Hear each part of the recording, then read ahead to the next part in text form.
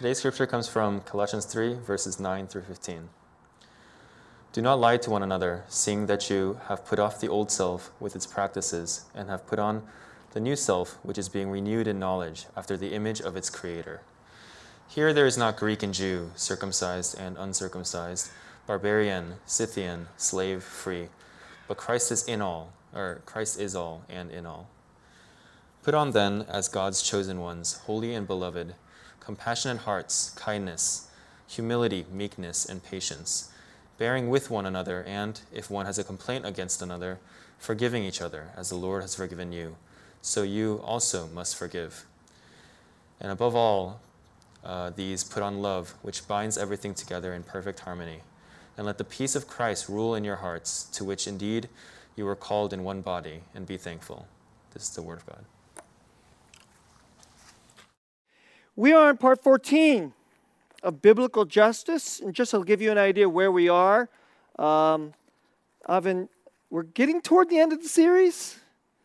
I'm projecting 2 more messages, and if you have been with us, you know this, but if you haven't been with us and you're joining this, we're talking about some really heavy things, and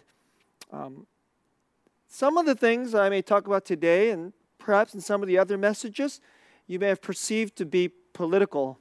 And one of the things I want to just say before I get into today's message is I think churches where the preacher gets into the pulpit and wants to make political pronouncements and then try to convince his church to be in some kind of partisan position, that's really dumb.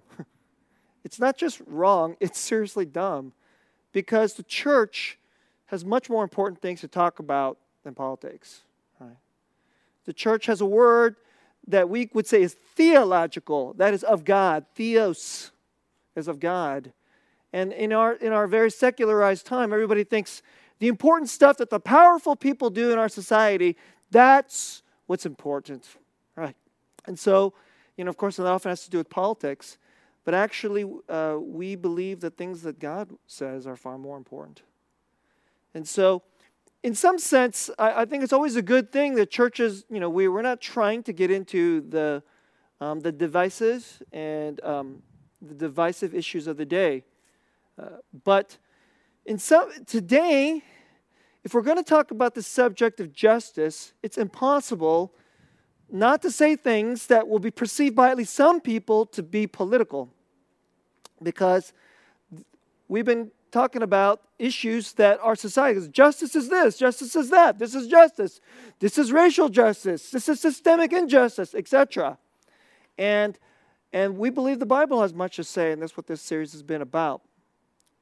Now, we've been in this portion of our series finally where we're talking about the Bible has, if you've been following our series, there's 3 groups of people, the Bible part where God very explicitly says pay attention and focus on loving, protecting, having mercy and compassion and defense of these kinds of people. And they are the fatherless and they are the widow.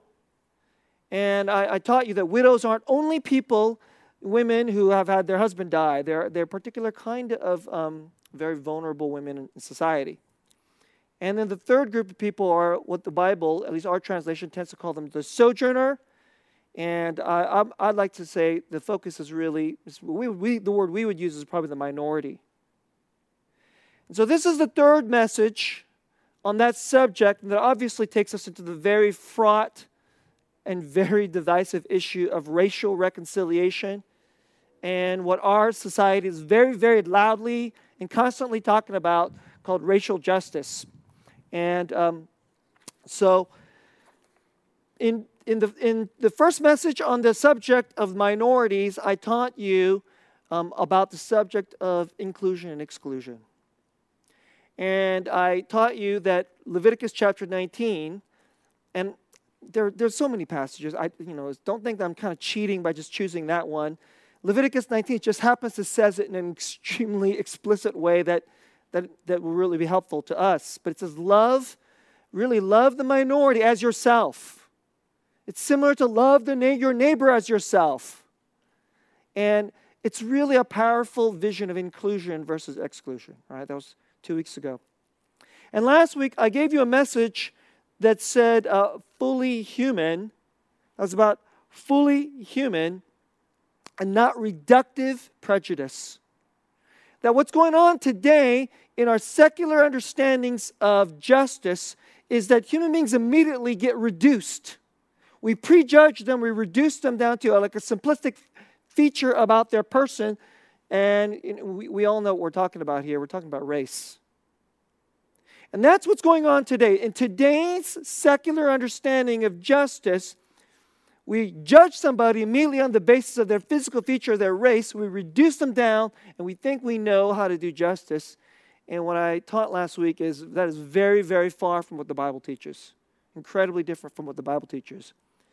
And the Bible is saying, look at the deep, full complexity of the human being and seek their humanity. And so, there's so much to say on this subject, but I can't say everything. And I wanted to give you one more message today. And the last two, I'm going to shift gears, and I want to say something more about and give a critique of where our culture is on justice. And so the last two messages are going to be they're more kind of like summative messages about where our culture is on justice. But I wanted to give you one more message about this very fraught issue of minorities and racial justice. And I've called today's message Fully Human for One Body. Fully human for one body and not victimhood. And I want to make a very particular application of what it means for us to seek the full humanity of the minority. And this is an incredibly common thing that's going on today. We see somebody of a particular skin color and we immediately put them in the category of victim. And then we look at another set of people and they have a different skin color and we immediately see them as, in the historical sense, that they are villains, victims and villains. And somehow in this really simplistic grid, victims and villains, our culture thinks they know how to do justice. And I want to show you from the Bible, that is so not right. Okay, so that's a mouthful. I have to give you a little bit of a recap. Okay, let's get into it. Part 1. Embracing the humanity of the other to be in one communal body together. I know it's a lot. We want to embrace the full humanity of the other, of the person that you think is different than you. So, philosophers have called them the other. So if you're white, the person who's black, you might consider them the other, right? If you're Asian and you see someone who's Hispanic, you might see them as the other, right? That's kind of how our culture tends to think. The Bible has stuff to say about this, okay? So embracing the humanity of the other to be in one body. It's really important to see that the Bible teaches us as being, the goal is to be one body together, okay? Part 2, see the other's full human agency, not victimhood, okay? See the other's full potentiality, the full human agency of the other person, of the other type of people that you don't really know very well. Don't see them as mere victims. And then part 3, I'll unpack the gospel this way. How the gospel brings racial reconciliation unto oneness. This is really something, it is really the dream of American culture. And that dream is actually coming from the Bible, actually. And it's funny, because our culture has gotten so post-Christian and secular, they just assume that America, we want this. There's this phrase, and it's like it's on our money, e pluribus, out of the many, out of the diverse many, the plural, unum, which is one. Actually, that's taught in the Bible. And the pathway to that is from the gospel. I want to show that to you. It's really the incredible dream of even our unbelieving American neighbors. They may be atheists. They may actually even hate Christianity. They may even hate the Bible. That's actually the dream of our neighbors. They don't know that their dream is from the Bible, and it can come through the gospel. Okay? All right. Part 1. Let's look at this passage. All right? Let's get this passage. Colossians chapter 3, verse 9. And there's actually, some other more famous passages in the Bible that's really, really relevant on racial reconciliation. But I think this is just a particularly good, accessible place. And Colossians 3, in the book of Colossians, Paul writes this letter to the church in Colossae, and he has this incredible explication of the gospel, and then he's applying the gospel and what it should look like. And it looks like this, okay? Verse 9. So just it's kind of, we're jumping in the middle, but I want you to, do not lie to one another, seeing that you have put off the old self with its practices. Okay, so I want to apply it this way. Usually, whenever people read this, we immediately jump into individualistic way of thinking. That's probably the normal, simple way of looking. Don't lie to your friend. Don't lie to your wife. Okay, but this is about communal vision. We shouldn't go around using ideological lies to shape our society. This is one of the first things I just want to say. There are lies about our culture's vision of what it means to be human. It's incredibly reductive. You can reduce a person down to white or reduce a person down to black. And I just really want to just say right away, these are lies. And you don't have to be a Christian to know that. You really don't have to be a Christian to know that. And so first and foremost, yet this is being preached all the time. And I know that we don't think of it as preaching. But if you go to your company and they give you diversity training, I want you to think of the person sitting up there in front as a preacher. Because that's what they're doing. They're giving you a moral worldview about what humanity is, about what race is, and what you should be like. In other words, what moral commandments should be like. And they're giving you some vision of justice. And there's an implicit theology there. And of course, that theology has no God in it and no word from God, okay? So just start there. Verse 10. Do not lie to one another, see that you have put off the old self with its practice and have put on the new self. And this is how the gospel thinks. That the world is filled with an old self, filled with sins, and we want to believe in lies. We want to see somebody else of a different skin color or of a different ethnicity, and we want to put them into a different category. And they are different than us. I mean, obviously they're different than us. They may speak a different language. They may have a different religion. They eat different foods. They have different customs and practices, okay? However, at the most important places, they're actually not different than us. And yet, one of the things we all share is that we're all sinful and we're prone to want to believe in lies and build our community with wrong goals in ways that are going to break us. And so we have to put on a new self. Okay? Let's go back to verse 10. This new self which is being renewed in knowledge after the image of its creator. And I hope this isn't boring to you, but because I know I'm saying some kind of theological, it sounds like I'm just kind of blah, blah. But if you grew up in the church, you've heard this. Being renewed in the image of its creator. You know what that's talking about? What it means to be most human. You know what makes you most human? Not that if you're white, not if you're black, not if you're rich, not if you're well-educated, not if you're strong, not if you're good-looking, not if you're American, not if you're not American. That isn't what makes you most human. What makes you most human is that you're being renewed after the image of your Creator, after God. And do you know who else shares that? Well, people who are black share that. People who are white share that. You know that black people don't have any less of the image of God than people who are white and vice versa?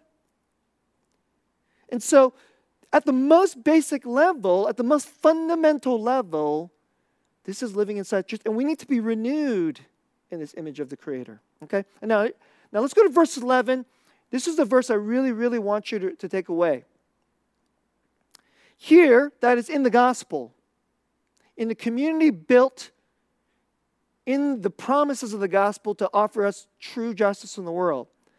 Here there is not Greek and Jew, circumcised and uncircumcised, barbarian, Scythian, slave, free, but Christ is all and in all.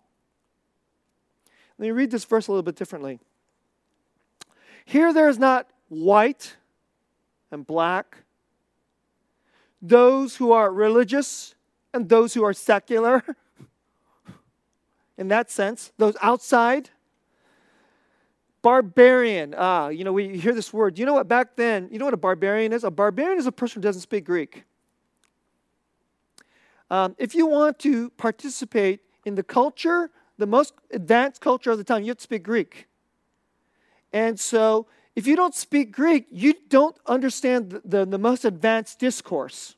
You couldn't have, learned in the most important schools. And of course, since you don't speak the most important language of the most dominant time you can't get the better jobs and so forth. So barbarians are kind of like they are immediately barbarians. It's actually a very ethnic term. It's immediately a term of exclusion. And then it goes on to say Scythians. So who are Scythians? There are certain areas in the Greco-Roman Empire near like the Black Sea and the Caspian Sea, and there were certain ethnic folks called Scythians. But they weren't just one ethnicity. They were kind of a grouping of them. And you know what? The reason why they're singled out, it's actually the only place in the Bible where they're named. Because in the times, the educated, proper people of the Greco-Roman Empire, you know how they considered Scythians? They considered Scythians the bottom of the barbarians. It's like there are barbarians, and then there are Scythians. And you know what this is saying here?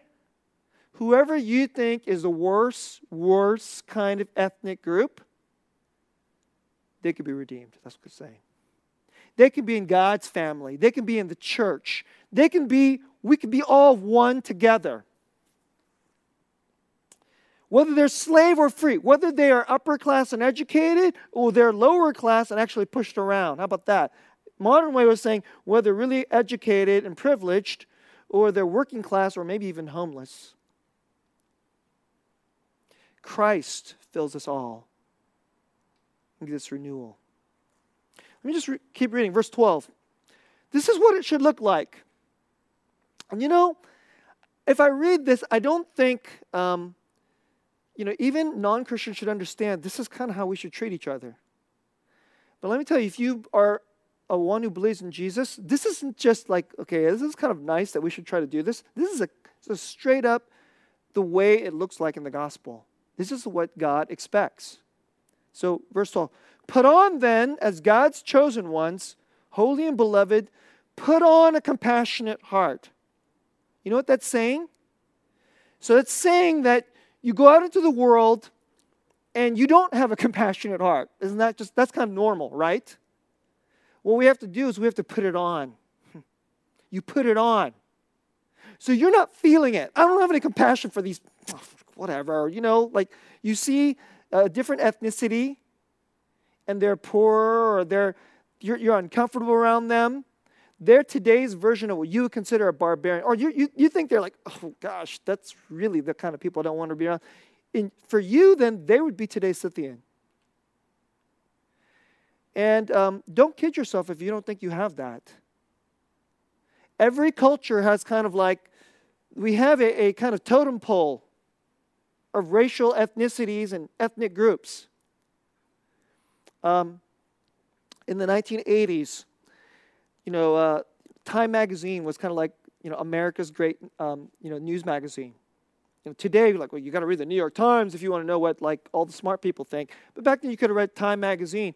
And Time magazine had this cover story of what they called the model minority. The model minority. You know who that was? The Asians. And why did they call them the model minority? Because the Asians, they study harder than the white folks. They do better in school than the white folks. They're competing and they don't cause problems. And it was just that wasn't long after that you know what? A lot of black folks read those articles and you know what they said? They said, so they're the model minority And I guess we know we're the minority that you're not supposed to be like, right? So when a certain set of minorities were called a model minority, there's a certain set of people in our society, you know what they realize? Oh, we're the Scythians, huh? See? Every culture has them. I remember in the early 90s, and, I had come home from college. So this isn't the most savory story, but I was talking to my mom, and she was asking me about my friends. And, my college, it was racially, ethnically diverse. And I had, so, this isn't any kind of boast or anything like this, but my friend group was like this. We had a guy who was half Chinese and half white, so he's literally multi-ethnic inside himself. Okay? A couple of in our friends group were white, and a couple were Mexican. One girl was half Mexican and half white, and one girl was Vietnamese. Right? And so this isn't the proudest moment in my family. My mom, who's a really godly person, she kind of turned up her nose when I mentioned that this friend of mine is Vietnamese, and then she kind of said some stuff that I did not like, right? And I immediately I realized that in her generation of Korean thinking, this is Asians, okay? That, she kind of, and I already kind of knew this, but she kind of made it a little too obvious, okay? That Vietnamese were lower. Vietnamese were lower on the scale. She would probably slot Chinese folks as among the more advanced Asians, and then Vietnamese folks were more in the barbarian category. And, if I was a little bit more rude, I would have basically kind of stuck it to my mom, yeah, Mom, you're a good, godly lady, believes in Jesus. You shouldn't say that stuff. And honestly, you shouldn't even think it. Because right here, Christ is all and in all. See? Okay. Every culture has it. And so I started in this series is that we're all bad at this. We're all bad at this. And it's not a secret. I find it incredibly amazing that in our culture today that they put the most simplistic, unrealistic grid out there and then think that they can call this justice.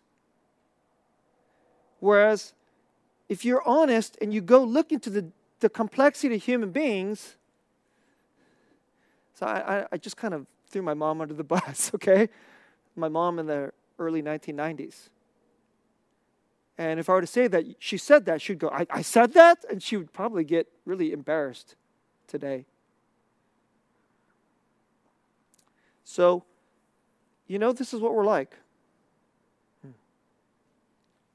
So, put on compassionate hearts. Put on kindness. Put it on. Humility, meekness, patience. And I want to really particularly emphasize that one. Put on a lot of patience. Bearing with one another, and if one has a complaint against another, forgiving each other. As the Lord is forgiving you, so you also must forgive. Verse 14. And put on love. So here's the way I want to put it this way. In an earlier message, I said, what is justice? Justice is a subset of the love of God. In Leviticus 19, it says, love the minority as yourself. That's justice. So, above all, put on justice. Put on justice. Put on love. Put on justice. Who you're supposed to love here? The Scythian. The person you don't want marrying your daughter, okay? The person that you think, well, that's exactly why we moved out of that neighborhood, because I don't want them to be my neighbors. It's a completely normal thing that we do all the time. We're talking about Above all, put on love for the Scythian. Who's the Scythian for you? Which binds all things together in perfect harmony, and let the peace of Christ rule in your hearts. Let the shalom of Christ rule in your hearts. Let the flourishing of Christ rule in your hearts. Not that fear, not the reductive prejudice, not the way you look down upon that group of people, not the way you feel uncomfortable around that group of people. Don't let that rule in your heart, but put on patience. See them in the full image of the Creator. Seek that image. To which you were called in one body, and be thankful. Okay? So let's stop. You're called into one body. We all know this is the church. And let me just lay this out here. When it says the body, here's what it means. A body has an arm, has a head, has a hair, has legs. So in the Bible, this is what it looks like. The Scythian's over here. Let's say the Scythian is like the left hand. Let's say you're the right hand. So let's say you're a Chinese American. And the Scythian's over here. You know what? You're over here saying you're in one body. You can't look at these people and say, you don't belong over here. You're in one body. And actually, you want them to be part of one body. And if we're doing reductive prejudice, excluding, you're breaking the body. And if we're not seeking the full humanity of the other, see, when you become one in one deep communal body, you want to deeply accept them and know them in their deepest place. So what we're always doing in America is we have this is our crew over here. You're not part of our crew. You stay out there. Anyone who's not part of our crew, our tribe, what we could do is we use reductive prejudice on them. And then we have some kind of idea about them, and it's fine to just put them into this category, and it's fine that we can continuously not seek their full humanity. But as soon as they're going to be in your community, they're going to be one body with you and me. So then here's what happens. So let's talk about the church. So if you're not a believer, you might appreciate that I'm going to say this. You know why the church is often very segregated according to ethnicity and race and even class? So let's say you're an upper class Asian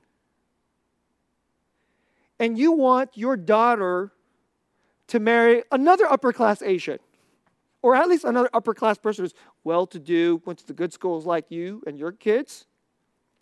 But then someone comes into the church and they're not upper class Asian. There's some other ethnicity. And then what if your daughter thinks, hey, they're a brother in Christ. They love Jesus. They're a full-on member of our church. When we come up to the Lord's Supper, we all take it together. And that boy asked me out for coffee. And then the parents go, wait a second, I don't want this kid dating my daughter. That's in the church. And of course, that's not just in the church, that's just in our society. But I want you to feel the deep weight of this in the Bible. The deep weight of this in the Bible. If your daughter wants to date a Scythian, you know what Jesus wants? You should be open to it. You know why? Christ is all. Christ is all. Mm-hmm. That's the gospel. Right?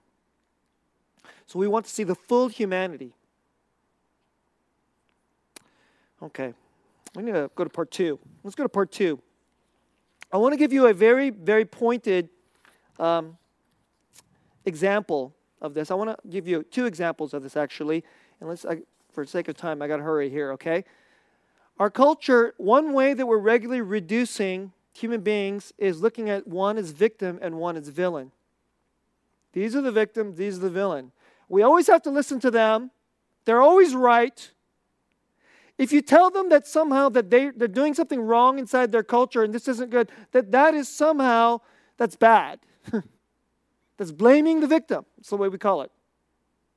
I've already broken all these rules all the time. I'm breaking the rules of our society. You know, when I tell you something like 70% of Black America is fatherless, that's a much more serious problem. And not dealing with their fatherlessness and not understanding that that's one of the big pains that they have. And actually, a lot of them, they don't even know that that's their biggest pain. That's not justice. And that is not really loving them. But because they're in the victim category, you can't say anything bad. And if you say anything like this at work or in your universities, you get canceled because you're unjust. That's the way it's said today. And that is wrong. It's seriously wrong. And then we flip it around. There's got the victims on this side, and then we got the villains on this side. So the black folks are the victims, and the white folks are the villains. And please don't think like this. Don't do this. I beg you, do not do this. And our society desperately needs people to confidently, humbly, gently push back. And we're not going to be like this. I don't believe in that. I'm sorry, I don't believe in that. And we will not operate in that. And we have to be willing to even pay the price. There are powerful people in our society who think that you should be fired from your job. So your livelihood is threatened, that you should get canceled online. And we can't be like this. It's just a really oppressive way of living, and it's incredibly unjust. So let me just give you two examples. And it's not really all that hard, honestly, but just two pointed examples. A lot of you don't, well, maybe you know this.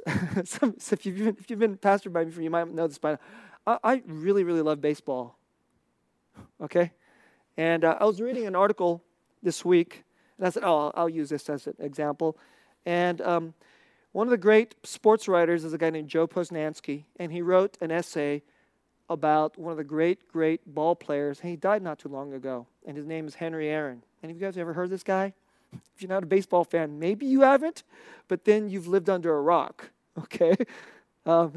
Because Henry's, his nickname is Hank. And for those of you who don't know what he's famous for a long time, he held the record for most home runs. But if you don't know this, the guy who used to hold the record for most home runs is a legendary baseball player by the name of Babe Ruth. And Babe Ruth, for decades, had the most home runs. He was an absolutely legendary. He was like a demigod in America, right? He's literally a big dude, and he had a huge personality, absolutely beloved in America.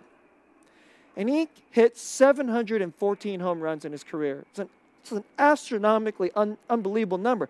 To this day, only 3 human beings have hit more than 700 home runs. But up to that point, there was Babe Ruth and nobody else. 714 home runs and nobody else was even close. And then this guy named Henry Aaron came. Henry Aaron he's a quiet, God-fearing man. I did not know this. I looked it up. He's actually a devout Catholic. I didn't know that. Right? And he's Catholic at a time when most African Americans, they weren't Catholics. It's pretty interesting. So even inside of his own ethnic culture, he's going against the grain, theologically, religiously. Okay, but just a really quiet, unassuming man. And he didn't generally have a year where he'd put up like 60 home runs. You know what he'd just do? 40 home runs, 35, 45, just year after year after year. And then America looked up, and next thing you know, hammering Hank Aaron was closing in on Babe Ruth. And I want to share something with you. Here's the way he put it. He says, it was terrible. It was the worst time of my life. Here he is, about to achieve one of the very greatest feats in his sport. And at the time, in America, baseball was the number one sport. Everybody followed it. He says it's the worst time of his life. I couldn't leave the ballpark without an escort. I had to eat my dinners in my hotel room. My kids had to be escorted to school. Here's why. So the newspapers report. They do all these. They would do these. Surveys, and they'd ask Americans, "Do you want Hank to break the record?" Majority of Americans wanted him to break the record. Well, there was one poll that said that 87% of America wanted Hank Aaron to beat Babe Ruth's record. You know when this was? It was like 1973. He broke the record in 1974. And back then in 1973, do you know how racist America was? That's an incredibly racist time. I came to the United States in 1976, and let me tell you, it was way more racist then in the late 70s and the early 80s than it is today. I mean, people just regularly just say gross rank junk against other people. And people would regularly say racist jokes. It was common. So in 1973, incredibly racist, and yet in one poll, 87% of America, and guess who's the vast majority of America? We're talking white folks in America, wanted Hank to break the record. But here's the way he put it. Well, the minority still included tens of millions of people, and they made his life hell. Death threats, unconscionable attacks, shameful treatment. And so Hank Aaron would get these letters with saying absolutely vile garbage. And he felt that he had to read them because I got to know what's out there. That's what he said. He felt like he had to read them. Why, I asked. I had to know what I was up against. Did the letters drive you? No, he said. They hurt me. They made me sad. He almost quit. He actually thought about quitting. He almost thought about stopping. I mean, just think about that. They didn't make massive money back then. You know, it's not like he'd be giving up millions of dollars.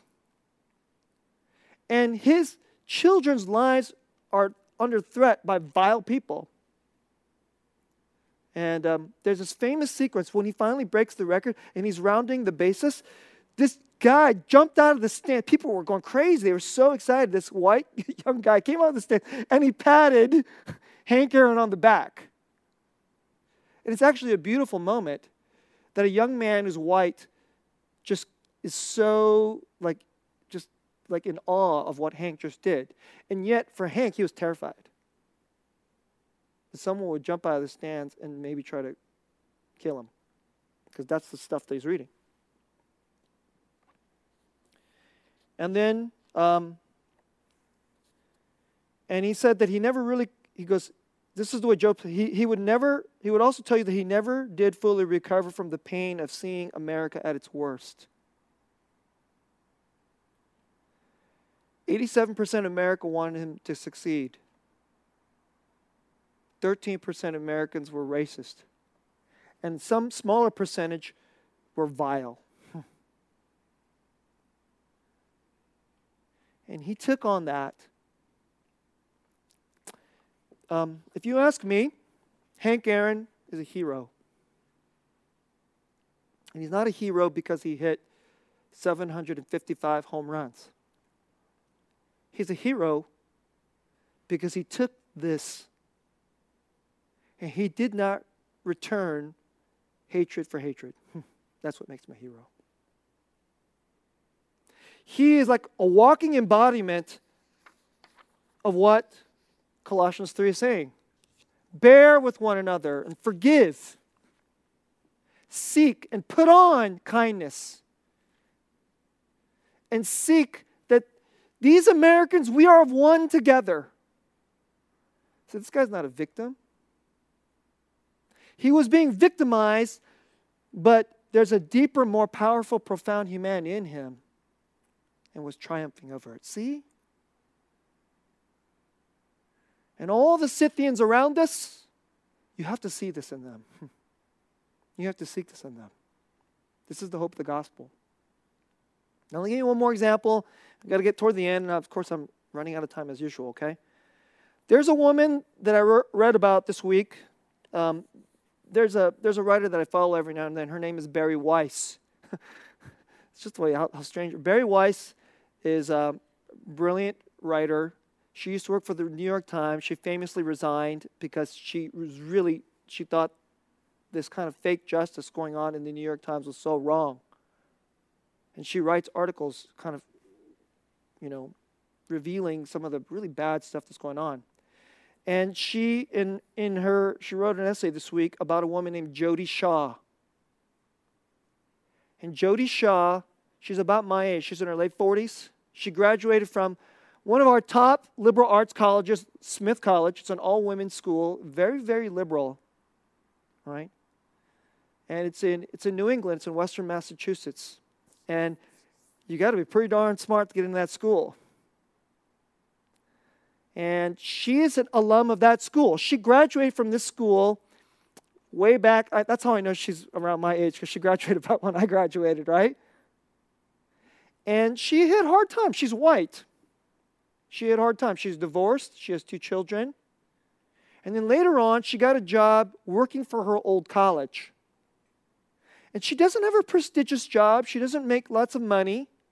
She has this video that's linked inside of Barry Weiss's essay, and you can watch this video on YouTube. I'll share it with you later. And she basically says, don't stop treating me like you can just see one feature about me and think you know everything about me. It was crazy. When I was listening to her on the video, I was like saying, gosh, she could have just said my sermon last Sunday. Reductive prejudice.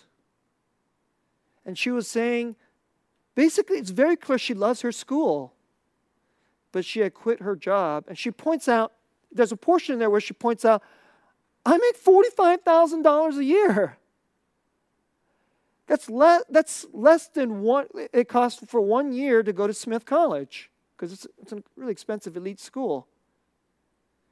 And this very reductive kind of racial justice is being imposed, and there's this crazy incident where a black student accused somebody on staff, these people who make things like $45,000, of being racist, and then when they did an investigation, there was no evidence of racism, and yet the whole school is just ramping this up and putting unbelievable pressure on essentially poor working class people. And that area is mostly white, so all the working class people are white.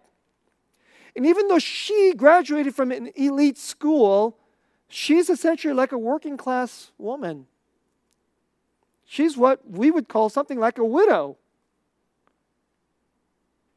Is she a villain? A racist villain? And what she is, she's standing up and saying, please stop doing this. This isn't right. This isn't right.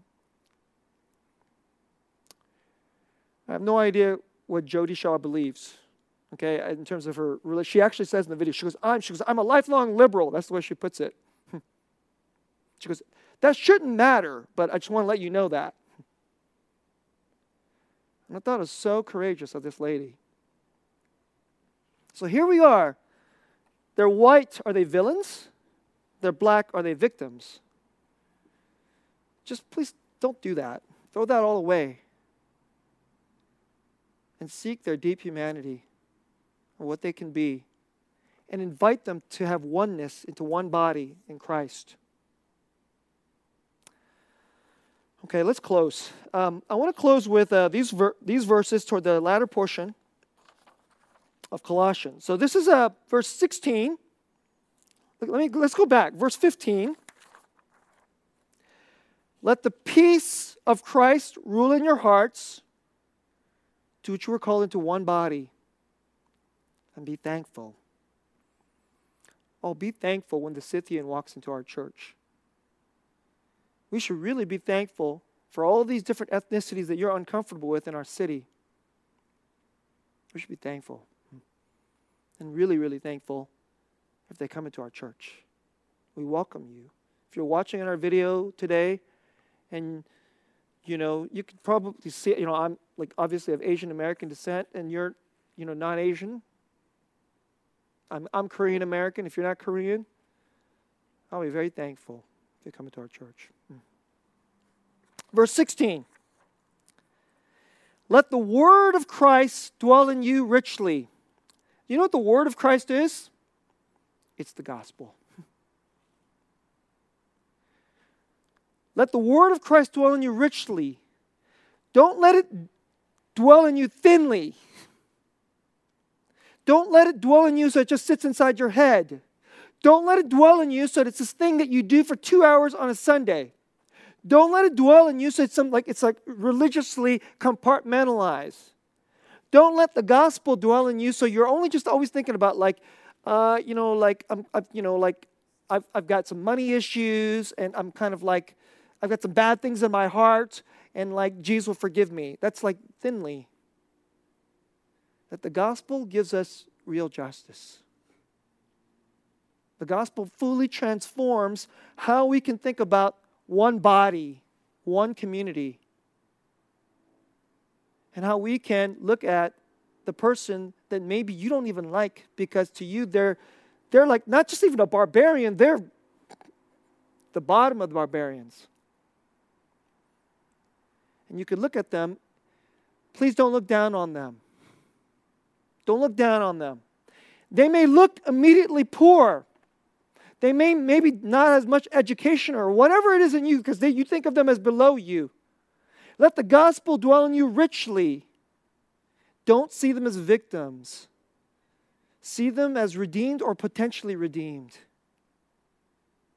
See them as somebody that could be a hero, better than you, more glorious than you.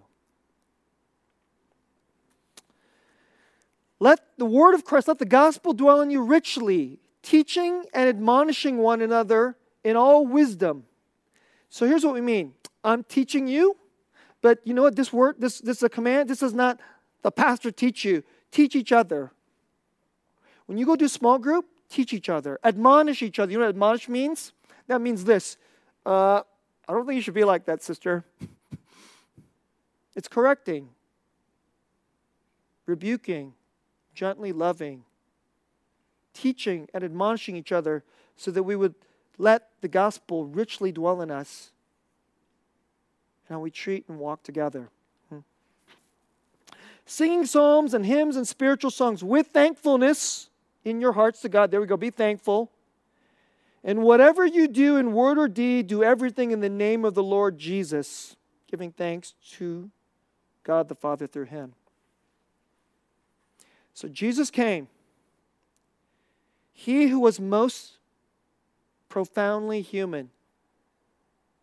He who came and did not look down upon us, though we were wretched, though we were racist, though we were snobs, though we exclude, though we do injustice all the time, though we have earned the rightful exclusion from Him. Instead, He came to be excluded on our behalf, so that all of our injustice and all of our racism and all of the ways that we reductively don't treat people the right way, and we constantly exclude them from being in one body, that we always treat our one body as just people that I like. People of my ethnicity and my class and my kind of people. The way we do this. Jesus came in and said, you, even though you're really wretched, I will be fully human for your sake, so I can give you real justice by grace. This is what Jesus did for us, to form a new kind of body and a new kind of people, a new kind of family. So brothers and sisters, in Christ, let's be thankful. and walk this way for our neighbors and our churches and our communities and our workplaces, and offer this to our city. Let's pray.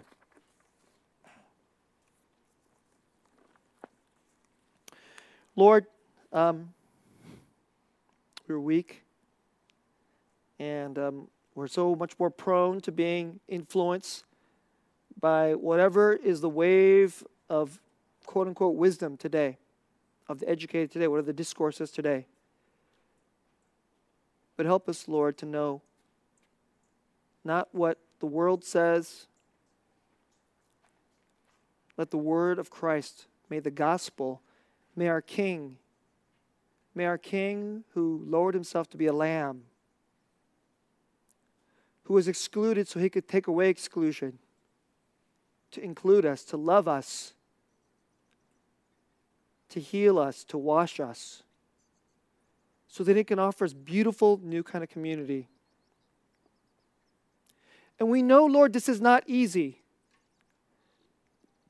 But we pray, Lord, that we would persist and be courageous to walk into that which isn't easy because it is from you. You took on a far greater cost to love us this way and embrace us this way and give us real justice. We pray, Lord, that we would take on the cost of today, remembering that your pleasure and your blessing and your promises are waiting. We pray all this in Jesus' name. Amen.